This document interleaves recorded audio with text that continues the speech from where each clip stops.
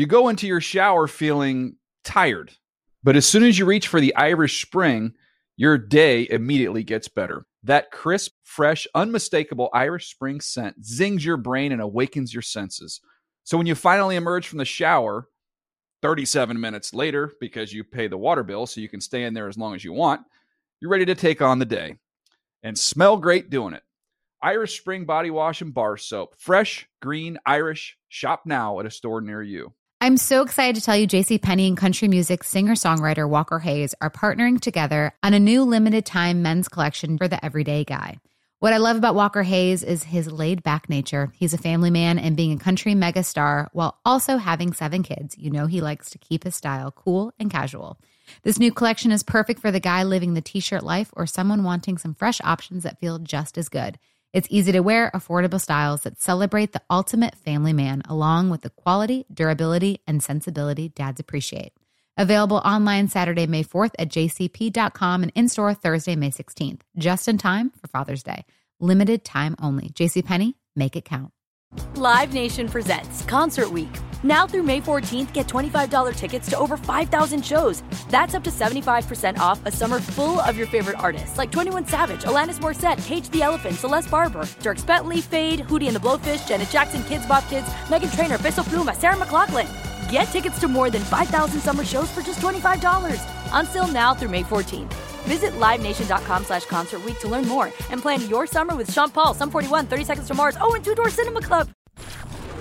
The Around the NFL podcast has no fear of Miko Grimes. Welcome back to another edition of the Around the NFL podcast presented by New Era. My name is Dan Hansis, and I am joined by a room filled with some heroes, Mark Sessler and Colleen Wolfe. What's up, people? Hey, what's happening? You know, it only struck me. Why are you laughing?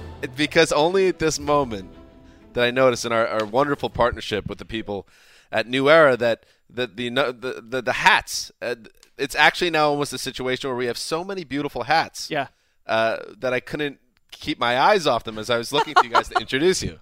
And visors, too. And, we like to take notes. I have notes essentially just all stuck on my laptop. Now, I used to spread them about but these colorful, beautiful hats have taken over. And you could see this for yourself. This is our Wednesday video show, which airs or goes live at 9:30 p.m. Eastern, 6:30 Pacific. In Tokyo, for instance, what time, Colleen? Could be any time, really. Figure it out. 2:30. What do you want? Like, we're the Right? time ombudsman or something. Do a web search. Figure it out. Yeah. Or the universal time. Why don't we use that? Right? I'm not getting involved. Okay. Not getting involved. All right, but the full show is up. Well, you could find it out at NFL.com/ATN video, and you could also find all of the last 4 or 5 shows we've done on first on Tuesday and now Wednesday are all there, I believe, archived. Is that correct, Erica Tamposi? We got a thumbs up. You're right. Yeah, that's good.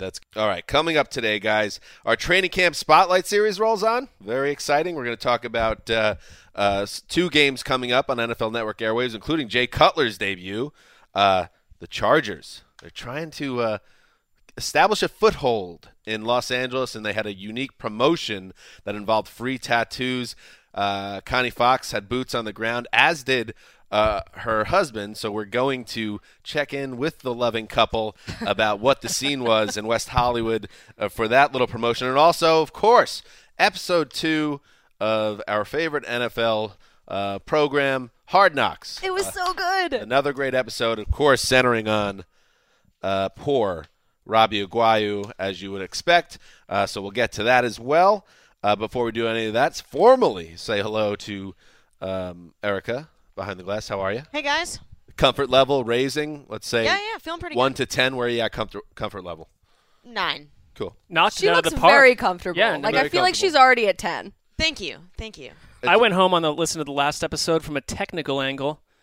Pumped it out on loud sound and within my noise late at night, and she did a great job with it. Very technically sound. Very nice. Erica, what is your Twitter handle, by the way, if the fans want to reach out to you? At Tamposi NFL. Yes, and that's Pretty cool. You'll learn the terrible news that Erica is another Patriots fan. I am, but I have people man. tweeting at me saying, like, yes, we got to take Dan down. And I was like, hey, I have to stay Switzerland throughout this. Okay, I respect that. You're a professional. Taking Dan down when his team is predicted by many experts to go 0-16 How low can you It go? feels Patriot aggressive. Nation? Feels aggressive. All right, let's do some news. Hey, is that too much? How about that one? Is this too much? Gerald McCoy garnering serious Hard Knocks MVP consideration off his performance in Episode 2. We'll get to all that, but let's start first with what is becoming the big legal news story of the NFL season. Of course, we finally got out of Deflategate and Tom Brady. Now we got something else cooking here. It's Ezekiel Elliott, the Dallas Cowboys running back, who was suspended 6 games last week for violating the league's personal conduct policy. Well, Elliott did the expected. He officially filed his notice of appeal of that suspension. The NFLPA announced on Tuesday. Commissioner Roger Goodell has appointed Harold Henderson to hear Elliott's suspension appeal. The league announced Wednesday. And Mark, is that a familiar name to you? Yes or no? Yes, it is. It is, because Henderson has been the NFL's appeals officer for years, almost a decade, in fact, and he heard Greg Hardy's domestic violence case way back in 2015. So the hearing has been scheduled for August 29th. Rap Sheet and Tom Pelissero report of NFL Network. We don't know how it's going to play out, but this is becoming a situation now where the Cowboys, or at least Elliott, are fighting this thing. Well, it feels like the next sort of checkpoint in a process that could take a very long time, bringing into question what it means for this season for Ezekiel Elliott, because already, and this is through official statements on Twitter, the NFL and the NFLPA have come at each other very hard, and it kind of reminds you of the tenor, and a couple things that have bubbled up since, but the tenor of the lockout back in the day, how openly contentious the two sides were with each other. They are both, there is no meek behavior here. Both have made it very clear they don't agree that the other side has operated comprehensively in terms of this investigation. Yeah, the line has been drawn, and it's already gotten ugly, and he filed the appeal yesterday. So I can only see this kind of getting even more messy as this progresses.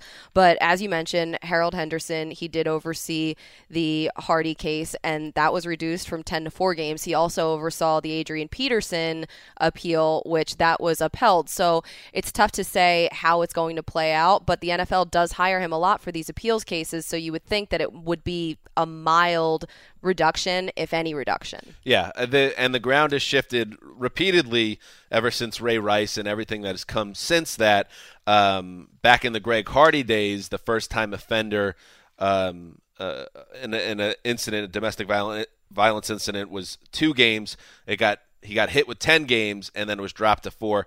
Now, under the new rules, 6 games is like the mandate floor level, which is what Elliott got. So you wonder if there will be any change this time around. We don't know. We're not lawyers or plugged in at that level. But I would be very surprised if this was struck down anything beyond below 4 games. I feel like the Cowboys and Elliott would be very lucky. Yeah, I mean, from that angle, it's sort of another precedent-setting case, because we're going to find out how, in this world of 6-game bans attached to this type of incident, if it can shift at all. We'll find out. As you said, we're not lawyers. I would say of the 3 of you, I'm the least lawyerly. I know nothing about the trade at all. Did you work in a law? No, that was Wes. Yeah, it was definitely not me. You did not. I've worked for lawyers but in other capacities. Yeah. They're not fun to It work is interesting that you mentioned that, because the natural progression of this would be Ezekiel Elliott then filing a lawsuit. So it kind of we lends saw with to that Brady, direction. Yeah, with the Brady thing, that can take an extremely long time. We might be talking about this all season. I was just about to say, doesn't this feel like just the beginning of what's going to we be need a lawyer drawn-out saga? to come on the show. We need like a friendly lawyer to break everything down for in us. more ways than one, yeah. We need a lot of lawyers. A cool, Tweet us. like a cool lawyer. Yeah. Yeah. Like a cool dad lawyer. Yeah. Or mom lawyer, okay, Dan? Yeah, we can get a mom lawyer. Don't get on my case there. Good point by Colleen. Everybody's calm down. I mean, they also don't have to be parents. Cool dad lawyer. Okay, cool mom lawyer, even. Somebody that's aware of the laws, but also can cut loose. Yeah. Sometimes. Might need, have a little to fun. get more detail, to hash out the scenario, maybe happy hour scenarios after the podcast to really break down what's happening. Charging to help us. to the firm. Sure, course. of course. Yeah, that's a write-off. To the anyway. firm. Yeah. Anyway, let's move on. Don't know where that went. The Saints got some bad news on Delvin Breaux.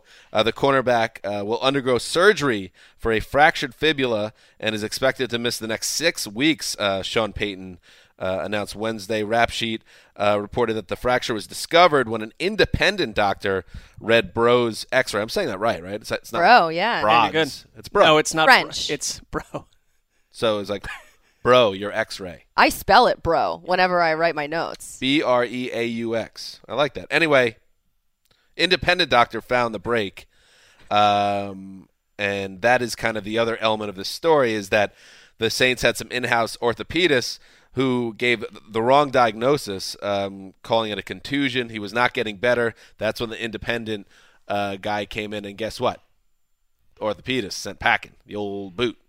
They got a guayode in a big spot. Two of them. Two of them. Yeah, a pair of them.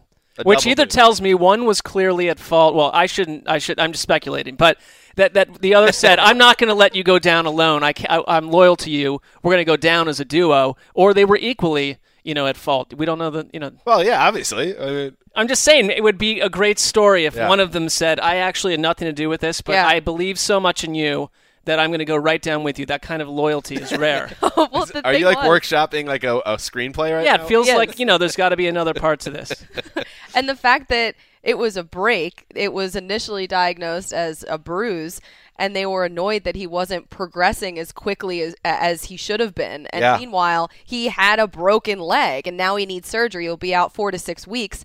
But he has a history of lingering injuries. And so I think that that's sort of what they thought this was. Now, I can kind of relate because when I was younger, I broke my foot and my mom thought I was exaggerating a little bit. And she made me walk around on a broken foot for 2 days. Oh, jeez. Well, you can't fire your mom, but that feels like a fireable offense on some level. You're lucky the state didn't show you. I had crutches. The doctor was like, actually, your bone is shattered.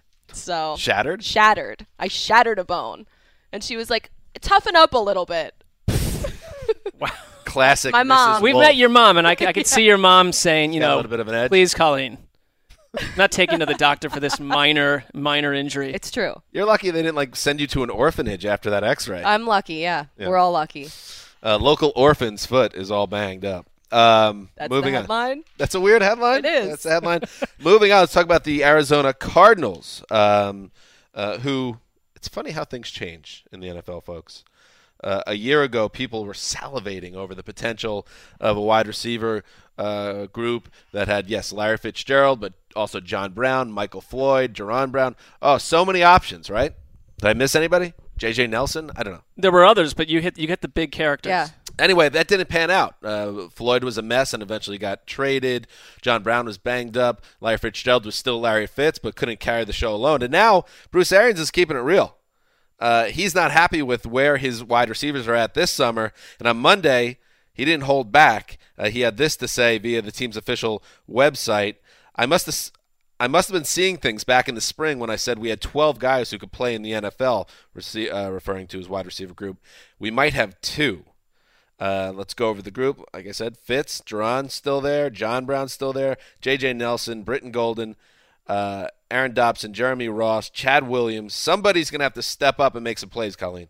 Yeah, and I think one of the most interesting things that Bruce Arians said was he was talking about John Brown's injury, and he said, "Yeah, it's a concern. He's not available. You're only good when you're available." And it was almost that he intimated John Brown was okay to practice, but he just wasn't capable of doing it. And John Brown came out and said, "Look, I'm not okay to go out there and practice, and my body is different than other players' bodies." And I feel like this is sort of just a message from Arians trying to give a kick to the wide receivers to get their job done. They're missing assignments. They're not catching the ball. But Arians from the get-go of training camp has said that he wants really aggressive practices and he's not seeing what he wants to see out there. John Brown is the key here. If the sickle cell trait situation caused a lot of issues for him. He had other issues last year as well.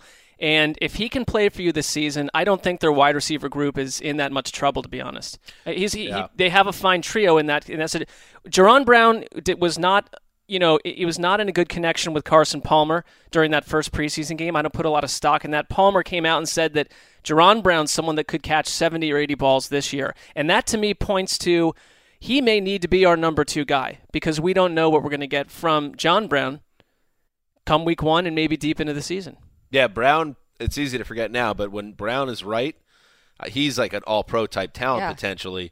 So I think Arians is maybe motivated because he knows it. And Arians, more than anything, knows Larry Fitzgerald is as productive as he was last year. He was starting to look like a 30-something wide receiver in terms of his playmaking ability. The offense needs a playmaker to step up. So Tyrann Mathieu had a good comment today. He said they're not going up against scrubs. Their defensive backfield, brings some challenges to a group of wide receivers too. That it's like maybe that's part of what we're seeing in practice is struggling with the defense. And they're dealing with a ton of injuries too. I mean, these guys have shin splints and groin. Toughen up, and like a lot of what would your mom say to that? Issues. Get out there and play. So your mom would be like, "Go run the Boston Marathon." Jeez, Miss Wolf. I know. What if? All right. By the way, what if we had Cool Dad Lawyer and Cool Mom Lawyer together, not actually married, but just like find a good match of a team, and then we have a little booth that we put right next to Mark, about 4 feet away. We just throw it to them every once in a while. Like that. Yeah, that could work. They're like in a soundproof type of booth inside the pod studio, or they're just in their own little area. You're going to put them in a case? How about like a cage?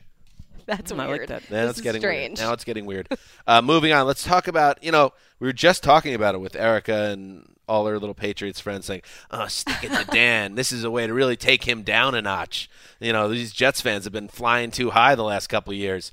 But no, that's not the case. It's terrible being a Jets fan right now. And it is funny to me that Bill Belichick, the coach of the Patriots, famously was the coach of the Jets for one day before he resigned and took the Pats job eventually. Despite that, and despite all the success that Bill has had in the years since, in the 17 years since, he still harbors a very, very big grudge against the New York Jets. I'm sure Spygate has something to do with it. Probably just a bit. A big deal with it. But hey, listen. Hey. Rex Ryan did no favors there. Rex did some things. Mangini got on his radar. But he is not – it's very clear that Bill still has a lot of issues with the Jets. And it came up today again on Wednesday when Bill Belichick was discussing his long relationships with Texans assistant head coach Romeo Crennel. Here's what he had to say. "Well, Romeo and I started together at the Giants in special teams, so he and I coached special teams together, and then we coached defensively together through 1990. We worked at the Patriots together, then another team, and then back with the Patriots in 2001. Then another team. He won't even bring the Jets up by name, and he knows that everyone's picking up on that. What is his problem?" I think you should take, as a Jets fan, some calculated pride in this, because if the Jets have posed no on-field threat to the Patriots outside of a Mark Sanchez season here and there. I know you cling to that 2010 playoff. I cling to playoff victories of my teams in the past. No, I'm not. Let's calm down. Okay, I do the same. Number one, don't start getting on each. We can't get on each other. Both our teams are terrible. I'm saying if he's really so peeved by the Jets and they're so deeply under his skin that he can't refer to them by name. Yeah, I like that dynamic. Yeah, that's true. I have a solution. I think that you should not refer to Bill Belichick by name from this point forward. I like that. It's something I'm going to think about for sure. And just so you know, this has been a troll job that's been going on for a while. I think it was last season or maybe the season before. He did a press conference where I don't know how it came up with Belichick because everybody gets enamored by sometimes Bill goes down these wormholes in his press the Friday morning. And you could learn. Does he go like this too? If you just pay attention when Bill gets warmed up, you can learn a lot about the game. Calm down. But he at one point in a press conference in 2015 named every coordinator he had ever had, and he left off one coordinator. Who do you think it was? Eric Mangini. Eric Mangini. Yeah. People forget that Romeo Crennel, when he left the Patriots way, went to Cleveland in the year 2000. He was their defensive coordinator, one of the worst defenses of all time. They were so bad that he had to run a scheme called the UFO defense, where the front seven, all they did was before the snap, they would run around in circles to try to create some sort of confusion. It would usually just result in like a 27-yard gain by the opponent.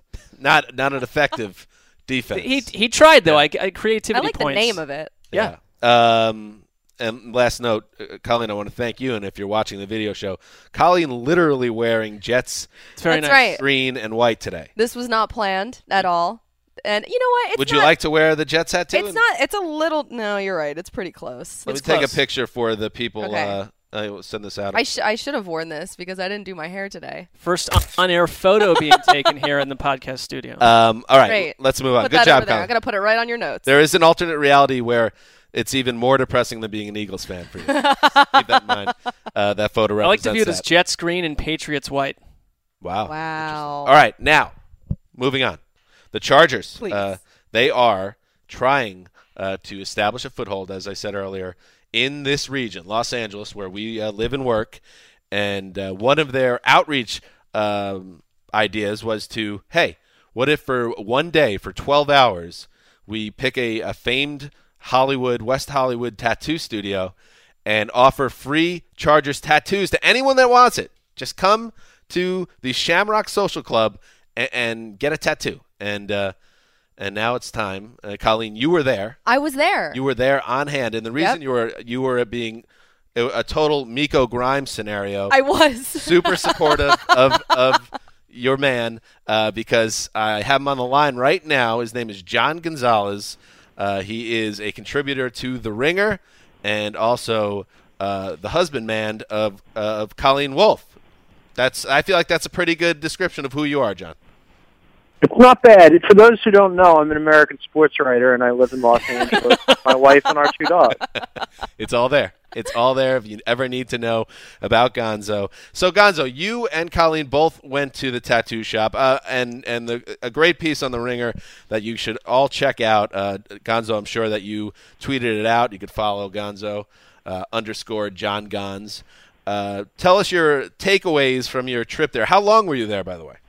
I was there for a few hours. It was sort of multi-purpose. One, to get a story, but also Colleen was getting her nails done, so I had to wait to pick her up. That's true. I left the tattoo place and was like, what can I do around here? And there's a place that gives free alcohol away, and you can get a manicure at the same time. This is right up on Sunset Boulevard, if I'm not correct. Is everything on Sunset free now? What's going on in this mystical Southland Boulevard?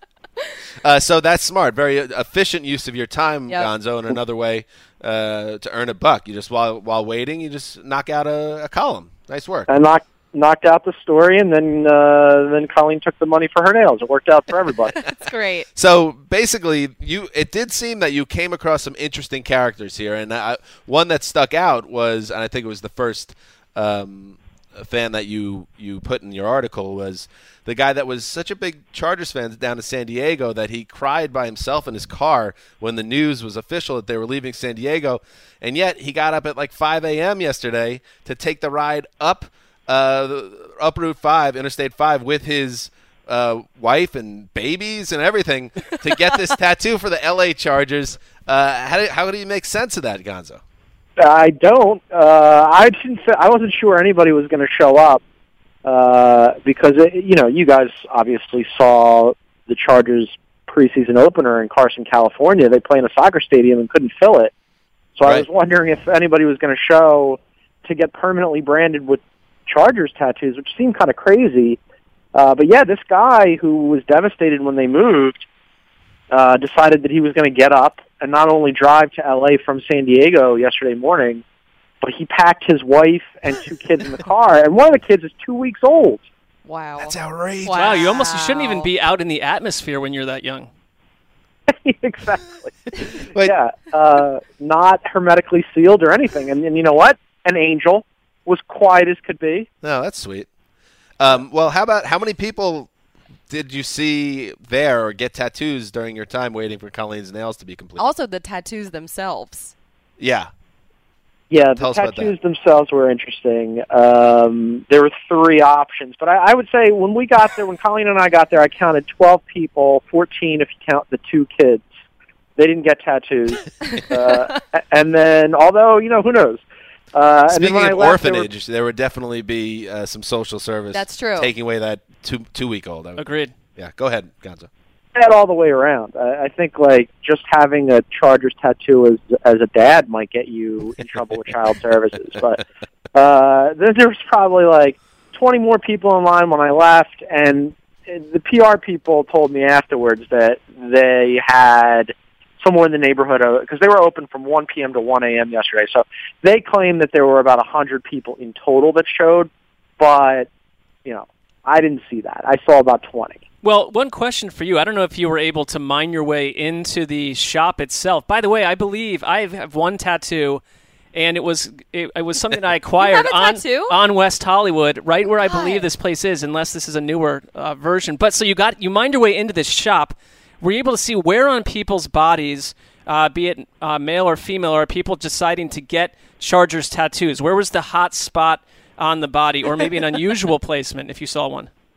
So this is interesting. The first guy that I mentioned, Anthony, who brought his 2 kids and his wife, he got it on his forearm, and the tattoo. You had 3 options. You had the Chargers lightning bolt, you had the word Chargers, and then you had this weird mock-up deal. This is my favorite one. This third one. It's a shield, like a coat of arms, and on it said L.A. Chargers. And then it had, like, the lightning bolt in blue and gold. And then this is the part that threw me, and I had to ask about it. God's all fired up. It looked to me to be some sort of horse, but they insisted it was a stallion. Behind the glass, I'm being told, Gonzo, that is actually the original Los Angeles Chargers logo. Well, it's terrible, and a lot of people picked it. A lot of people picked it.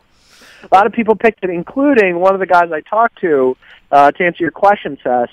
He goes, I'm a fan. I've been a fan a long time. I said, how long? He goes, about 10 years. I guess that does qualify as a long time for Chargers fans.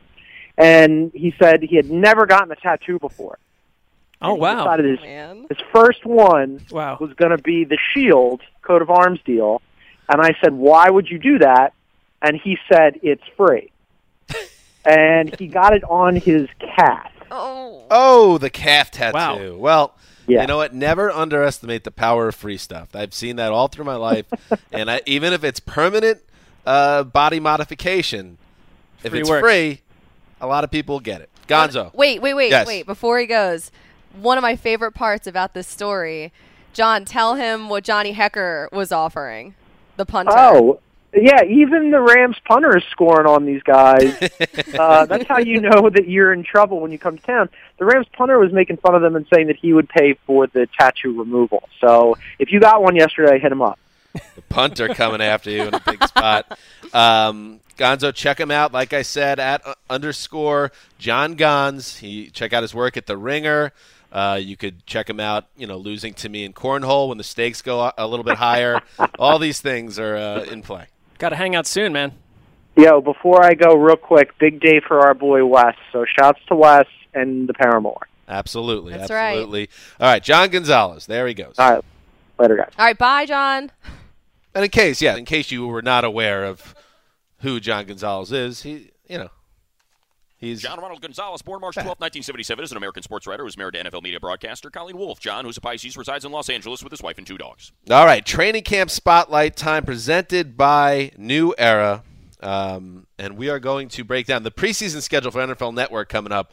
The Bills at Eagles, Ravens at Dolphins, Bucks at Jaguars. Let's talk about 2 of these games. We'll start with the Ravens and Dolphins. And Mark, kind of maybe for each game, one thing you're looking forward to. We'll start there.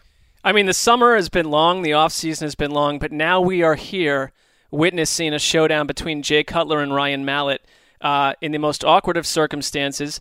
I believe that's football at its height in the preseason, in the realm of the preseason. What I want to see are 2 quick things.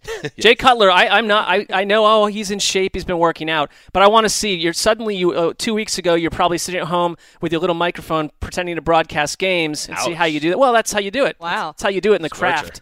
That's how you get it done. Is that what you do? Yeah, but then now, no, not anymore. And back at age 12. But now suddenly you're thrust on the field. And do you have any chemistry with Devontae Parker? Do you have any chemistry with the entire offense that you've known for like roughly 80 hours? Yeah. And if you're Baltimore, Ryan Mallett, if you melt down, do they finally say, we have got to do something about this position? Another terrible game, and they've got issues. We don't know when Flacco is going to truly be healthy. It's a great point. I won't take much from the Jay Cutler outing. If he's rusty, that makes sense. If he performs well, it makes sense. He's been around forever. He knows he's been in this offense. How long would you play him for?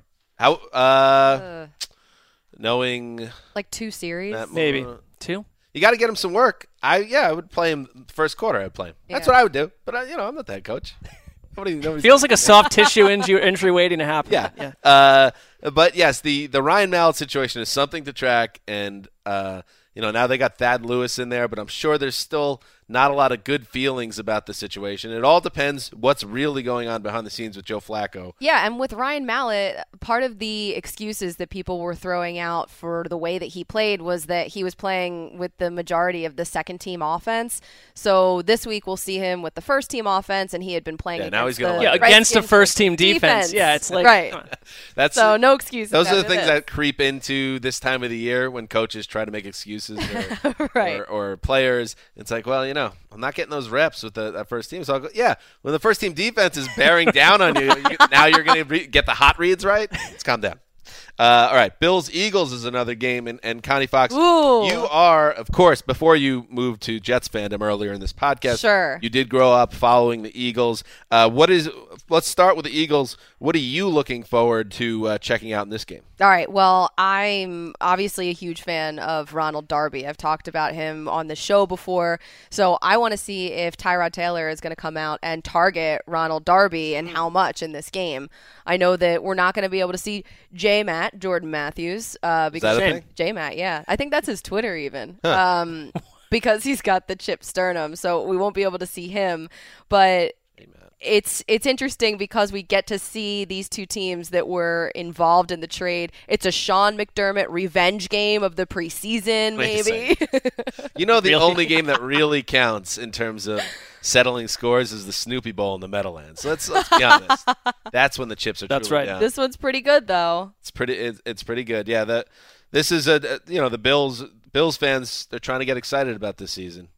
Is this the first game since the big trade? It is, and in fact, their new GM is already annoyed that it doesn't just sit around in Florham Park where this accusation is being thrown. That people say the Bills are trying to throw the season down the tubes, and he said, "No, I'm not." Copycats. You can't do what the Jets are already trying to do, according to some. Never follow the Jets as a pathway for success. I would also counter with just a couple things. Jets, like we're throwing the season, that means 8 sacks, the most we've had since 1983 in any game. That's how you throw the NFL season. We're going to see a lot of Zay Jones and Anquan Bolden, too. Jonathan Williams? Yeah. Is he okay? Is that hammy okay? Well, that's a fair question. They said he was fine. I wonder if maybe they keep him out of this. But 30 carries in this game? Yeah. 30 to 35 carries. Still work hard. Why not? That was Training Camp Spotlight presented by New Era. Speaking of New Era, New Era's NFL Training Collection has a great combination of innovative performance and style. With features like UV protection. I'm trying to do a read here. Moisture wicking and cooling technology. There's no reason you shouldn't make the New Era NFL Training Collection a part of your daily attire. That's every day, Mark. NFL clothes every day for you. Available at retailers like Lids, NFLShop.com, and Dick's Sporting Goods in your favorite team. By the way, Tamposi, I noticed more hats this week, and they've taken the Browns hat away. Very audacious move by Tamposi. That's another power play. Another power. I like it. I didn't set up the hats today. I like that. Shrug it off on an underling. Yeah, it wasn't That's here. well done. I wasn't even in here. It does. I do sense a level of cunning that Erica possesses that will serve her quite well. I can appreciate that. In this position behind the glass. All right, folks, it's time to talk about a little bit of Hard Knocks. Oh! Yes. Episode 2 aired on Tuesday night on Home Box Office. And another interesting peek behind the curtain of the Tampa Bay Bucks. I thought, not a surprise that Robbie Aguayo would be a focal point of this episode. How could it not be? And it got me thinking. I have been writing these episode recaps for this website for 6 years now, and I was trying to think the last time Hard Knocks and real news, like actual NFL news, collided, and Hard Knocks had boots on the ground. And you have to go back, I think, to the Miami Dolphins in 2012 when Chad Johnson was arrested for his domestic violence incident, and him walking into Joe Philbin's office.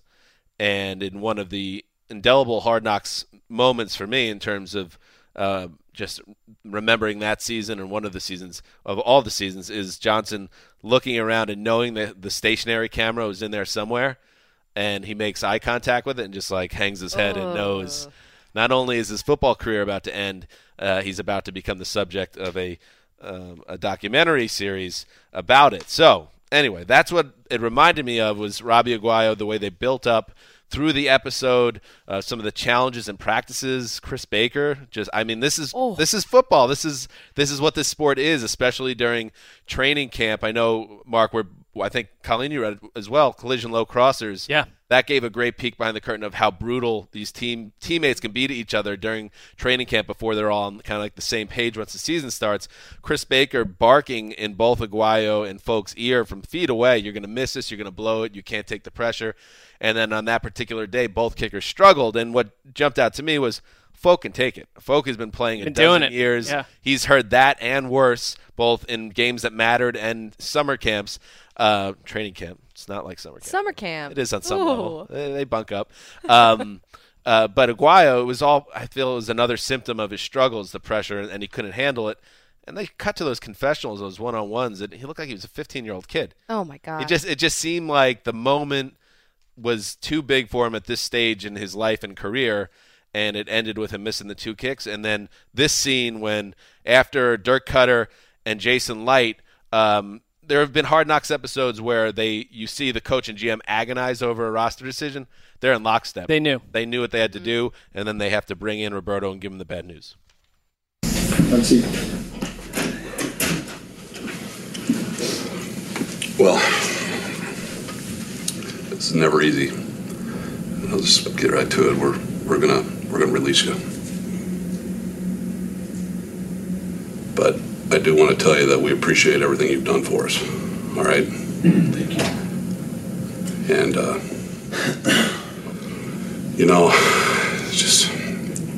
we just got to rely on you to make those kicks. Tough. It went on and on yes. and on, though. Like, that was the longest breakup scene ever. And at one point, I think it was Jason Light who said, "This is not about Roberto, the man. Keep your head up. Things can only get better from here." Like, has that ever happened that someone's broken up with you and been like, "Listen, you've hit rock bottom. Right. Well, this is it, but it's going to get better." I think if you're Jason Light and you're the head coach and you're the whole franchise, you have to understand that in this specific situation, trading up to take him in round 2, and this is not a new theory, that you created a lot of this environment that he was put into in trying this. The idea that he'd come back this training camp and be a whole different player and kicker and person especially, I think he's got to go through what Nick Folk's gone through and heard this season after season and develop some mental toughness. I think I came away totally impressed with Robbie Aguayo, the person. I really did, because he took it. He is going to be fine, I think. I felt like he was going to fall apart. Yeah, I think he seems like a tender-hearted guy, and you can't really be that, and he's going to learn that. You can't. Yeah, I mean, the sport is not for the weak of heart, and it seemed like the moment was bigger than him at this point, and I think this is a best case scenario for him on some level. Obviously, bad news what happened, losing his job, but the fact that he got another job so quickly. Both sides needed a fresh start here. It just was they needed to reboot it, and now he's just another guy in the league, just like 95% of kickers who are just playing musical chairs, and there's no more pressure on him. He's no longer the second-round pick. He's just another guy in He's Chicago. Manti Te'o in New Orleans. Right. The A storyline has been buried at this point. It doesn't feel like there's a ton of pressure on Nick Folk either right now. He's out in a pedal boat with Ryan Fitzpatrick. I don't know if you guys saw that, but that was pretty amazing. That's what I love about the show, is because it reminds you, as we can think, oh, we're so busy and we have kids, or we have dogs, or we have whatever it is on the side, Colleen, and but you have a lot of other life. I have a lot of dogs. Well, I loved watching that scene of Fitzy and Folk out on this boat, stuck with these little kids, jumping in pools and stuff. It was like they have to go home and do the same stuff that anyone else does. Connie, what are some of your other takeaways from the episode? Well, the Graybeards were mentioned. I don't know if you caught that. I did pick that up. We were talking about Ryan Fitzpatrick. I also thought it was funny that Ryan Fitzpatrick threw shade at Mark Sanchez for eating hot dogs on the sideline during the game. And Winston had never heard of that incident. It was a weird, a little parallel dimension if you're a Jet fan watching, because the paddle boats were 2 Jets from recent teams, and then the Sanchez incident was 2009 Sanchez rookie year where he ate the hot dog in Oakland. So to have Ryan Fitzpatrick bringing that up and say you gotta what was it? You gotta respect the game, bro. Right, respect the game. Fitzpatrick's very likable. I think he's very likable. Oh my God, I love him. Doesn't it just seem like Ryan Fitzpatrick? I was thinking about this yesterday and watching him closely 2 years before this. Doesn't it seem he's just kind of amused by professional football? Like he's just kind of like he's making jokes. Smarter than everybody, and he knows he's not the most talented guy, and he's just. Like when they're doing these speeches, like to build the right team, you have to put the cement in the gravel. Oh, that was the worst. Ryan Fitzpatrick, you could just picture him just like smirking the whole time. He's heard every one of these things. Yeah. I do find it odd that he pointed out that this tray of hot dogs was specifically held in another room for doctors. I mean, in the trainer's room, yeah. For every team, too. But excuse it's like me. a thing. Why is it that doctors of all people are eating like what is one of the worst food items around? You're eating hot dogs, the doctors specifically? That's on your radar. Well, it was like 5 a.m. I'm watching the thing. I thought, what is wrong with these people? The hot dogs are tasty. I don't care. I'm just saying, you're a doctor. You're like, the only people allowed to have hot dogs are the doctors. It just doesn't sit right with me. I know there's like the pig's hoof in it. And oh, God. All right. Among That's other like stuff. Scrapple. Bring it to me. Give me a little sauerkraut, a little spicy mustard. You're good. And we are flying. Any other thoughts from the episode? There's so many more. I know we can't get to them all, but I do. How about last thing on Grimes Fitzy. family, please? I loved whoever said, what was it like playing against Bart Starr? See, I found that, like, I wrote down, I wrote one category was bad jokes, and that was ill humor on, I thought. It was not well done. Funny. I know, and I think I see the show a little, I'm realizing I need to just let go with the show a little bit. You're a little jaded about people the show. People adore this, and I get it, and so I'm loosening up a little bit on Hard Knocks. It's just been fantastic up till now. But Miko Grimes. She was great. Yeah. Miko, of course, blood feud with Greg Rosenthal, our very own Greg Rosenthal, who's on assignment today. And it did give me pause when I was writing the recap, which you can check out at NFL.com/hardknocks, that she probably would read this and maybe go after me. But I just found her comments funny, talking about how she's at every practice and every game, and sharing her thoughts about she doesn't care about little 5-yard slants, that bull S. I don't give an F about those catches. She just seems great. Well, and so in the episode, and they focus on Grimes, and it's not that it's well timed, but he has a laceration on his leg that somehow within seconds on her phone she has like a close up photo of the laceration and is running around showing other players and coaches' kids, and like she just sort of I found her much more enjoyable than I thought I would have, having never really watched or listened to her. So we're Team Miko? Is that what we're... I liked her a lot. In fact, very supportive. She stays at the team hotel. She books her flights so they land at the same time. She's engaged. She's engaged. Does it remind anyone of Jackie and Doug Christie from Once Upon a Time in the NBA? Does that ring any bells? Yeah. I mean, it reminds me of past relationships that I had, like way back in the day. I will land when you land. You had that situation? These things are out there. It's not airplanes, but... All right. Anyway, yes. Again, check it out, NFL.com/hardknocks, and another episode next week. We'll talk about it. All right, moving on. How did we get out of there without talking Ed Hockley? Gerald McCoy. He's so charming. A lot of good stuff. All right. Also, we forgot to say spoiler alert to the UK audience who don't get to see this show until Thursday. So here's a belated spoiler alert. I don't know if that's Oh, great. I mean, I don't know if that's how they work. I don't think that works. Yeah, you went a little bit off script with the Well, it wasn't. But it's in there, so that's all that matters. You know we love you over the other side of the pond. That was not on purpose. Or watch it by now. How about that? There's so many more things we didn't get to. Let's close by today's show by talking about trades that make sense. Sometimes you don't have to,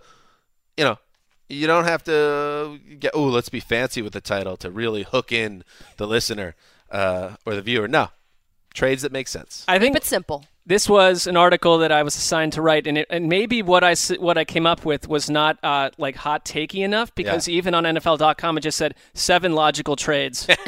Like, all right, you want me to ship? I understand you want Peyton Manning to come back and take over like a Patriots team that shipped Tom Brady to the Bucks because Jameis Winston got lost at sea. I mean, I don't come up with. I get it, buddy. And by the way, I see also Wilk for the title. Is it title bar? What's the technology? What's the term behind the scenes? Topic bar.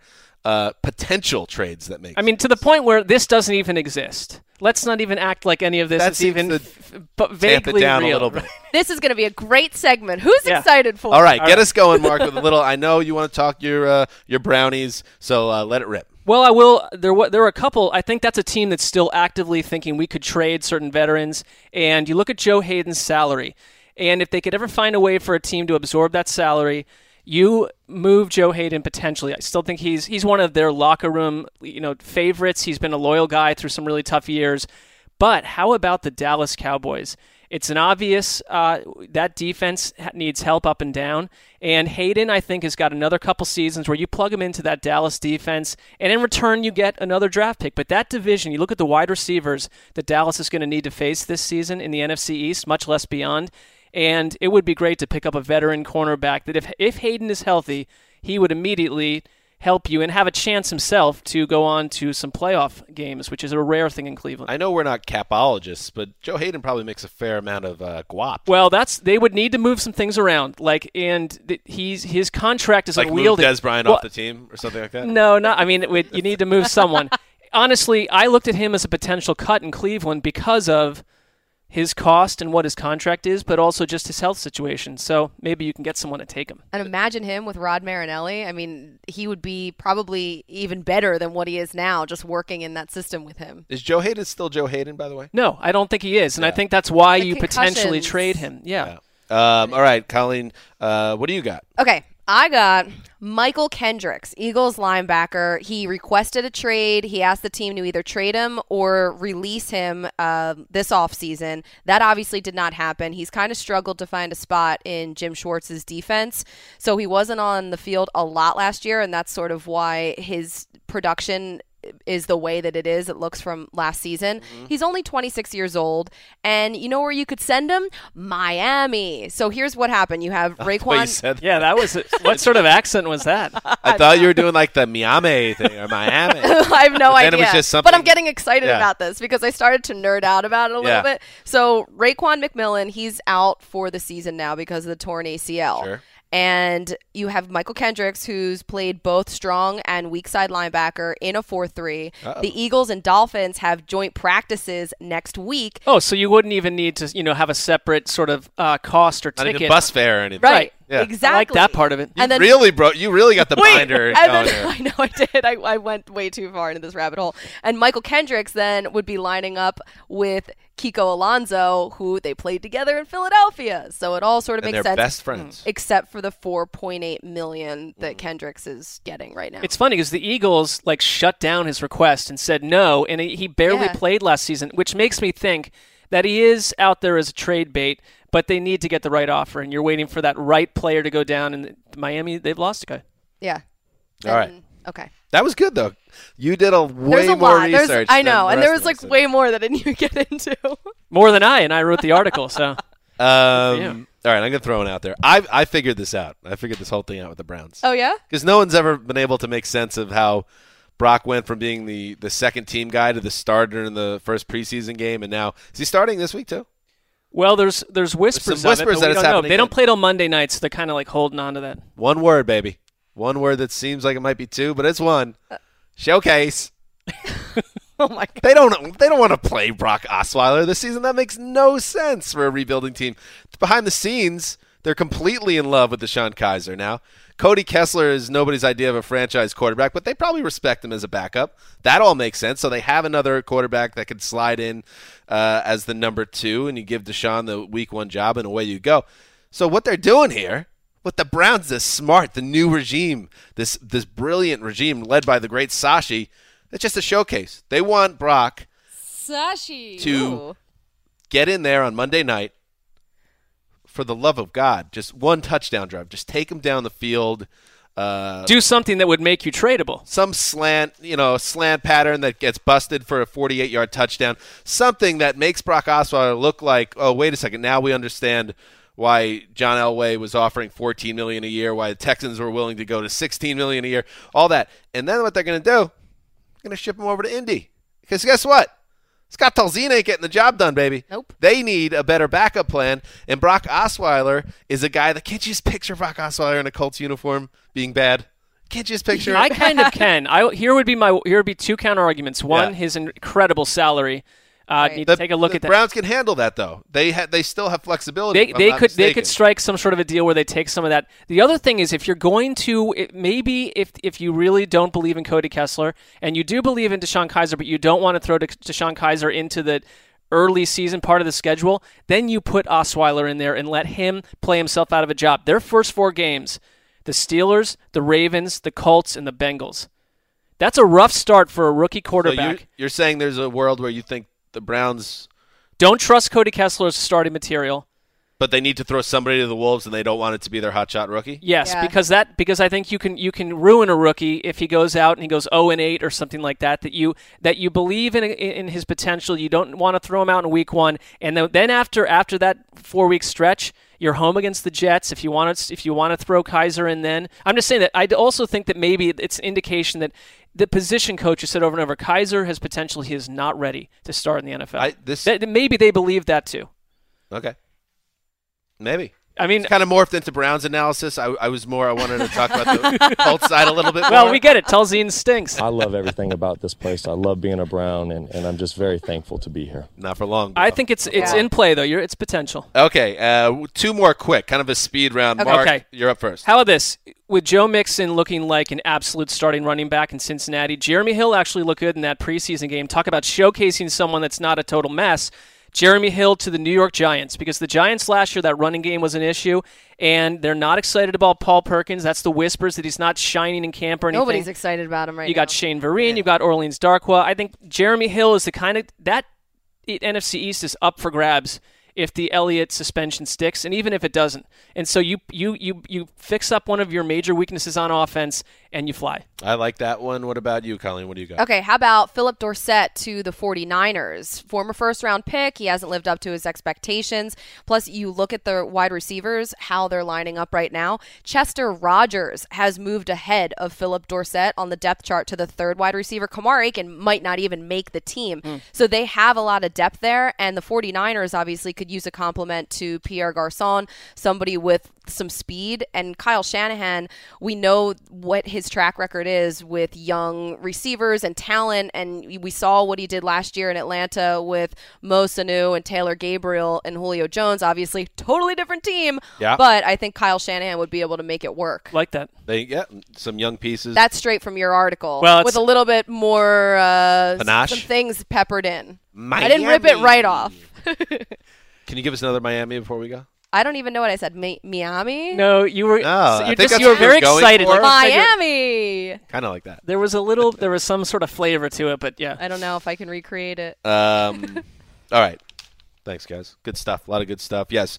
Shout out to sweet, wonderful Chris Wessling as he goes through surgery today, and hopefully on the other side of it is getting back to us sooner rather than later. We don't know a timetable yet, but we hope Wes is back in this chair. As much as I love having Colleen next to me, I can't wait for Wes to be back in this chair too. That is Wes's chair, and we need him here as soon as possible. So we'll keep the audience informed as that process goes along. But thanks to everyone. And remember, this is the video show, NFL.com/ATN Video, 9:30 Eastern, 6:30 Pacific. Check it out, and the archive's there as well. So that's it. This is Dan Hanzus signing off for Quiet Storm. Connie Fox, Miami. That's it. Erica Tamposi and Alex Wook behind the glass. Until Friday.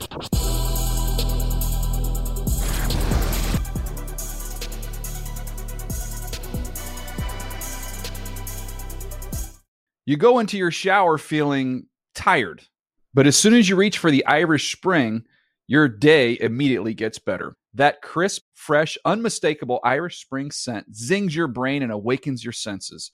So when you finally emerge from the shower, 37 minutes later, because you pay the water bill so you can stay in there as long as you want, you're ready to take on the day.